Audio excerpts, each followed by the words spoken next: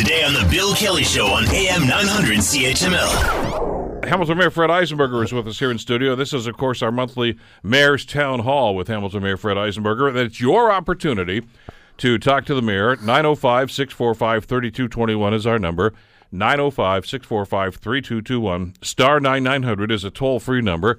You can reach us by email, bkelly@900chml.com. And, of course, on Twitter, that's CHML Bill Kelly. Your questions, your comments for Hamilton Mayor Fred Eisenberger. We want to get into the queue right now. We'll go to your calls in a couple of minutes, but I want to, first of all, welcome you back to the program, Mr. Mayor. Good to have you with us today. Good to be here as always, Bill. Look forward to some interesting chatter, I'm sure. Yeah, there's a few things on the plate, I think, that we could get into right now. Yep.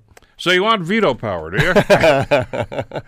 Well, you know what? Connie Smith, God bless her, she asked me a question about, council structure and, weak mayors, positions. And, we had a little discussion about the former Board of Control, which was kind of an executive committee that had oversight over the greater good, the larger mandate of the entire city.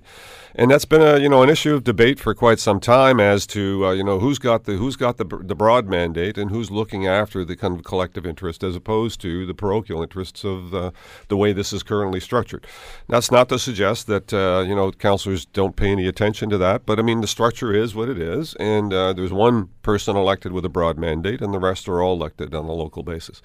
Is that the best model to have? And when I throw out veto, it's not because I want personal powers to override or do anything untoward, but it is really a measure of ensuring that the broad issues and the greater good of the city is of most paramountcy for everybody. And that's an issue, and that's certainly not something that's going to go away anytime soon. It's actually a part of a bigger package, as we talked about on the program earlier this week, of what they call a strong mayor system. In other words, more power to the mayor's office. And that can vary from city to city, as you know. For instance, in New York, the mayor actually selects most of his staff, the heads of the major departments, the chief of police, or the police commissioner, they call it, the fire chief, everybody's all appointed by the mayor. So he or she selects a team. Yep. Do you want to see something like that in Canadian government?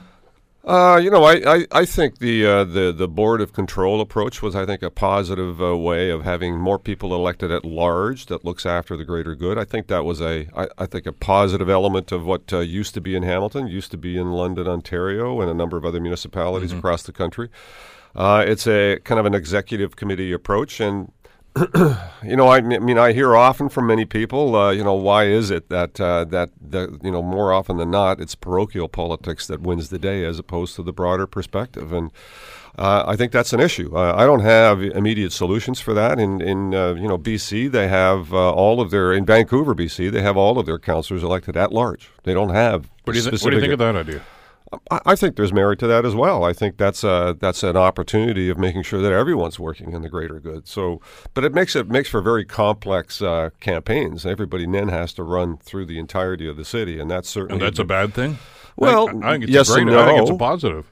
Yeah, I mean, it makes it doubly challenging for people to get elected, but at the same time, it provides a more cohesive, broad mandate that people can work from. So Gregor Robertson in BC they ran on a slate of 7 councillors elected at large, and 7 of them won, and 2 of them did not. So there's 9 altogether. 2 are not on part of the slate, and the 7 are. So they have the ability to actually move things much more effectively. But we've had this discussion in a broader sense about municipal election reform and the way that the municipalities are governed right now. The province offered you and every other community in this province, of course, the option of a different voting system. You seem pretty cool to that. I think London has adopted a new system. The only one in the province who has done that. Mm-hmm. Instead of the province suggesting this is what you do, would you rather be at the table and talk about municipal reform and maybe be able to offer a couple of different ideas, such as we've just maybe mentioned about councillors at large, things of this nature? Because that's not foreign to this area. No. In the old days, before of course the amalgamation, I mean Dundas elected their councillors at large. Always. Yeah. So it's not something that hasn't been done here in the past through various municipalities.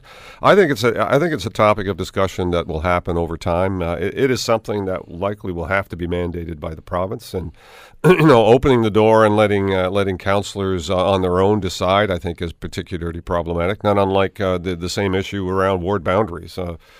Setting up councillors to define their own ward boundaries is an opportunity for them to gerrymander, as opposed to, coming up with some sort of a system that actually makes more sense. So the province ought to be taking that in hand and setting up some sort of a commission to do that, not unlike what they do for the feds in the province. Want to hear more? Download the podcast on iTunes or Google Play and listen to The Bill Kelly Show weekdays from 9 to noon on AM 900 CHML.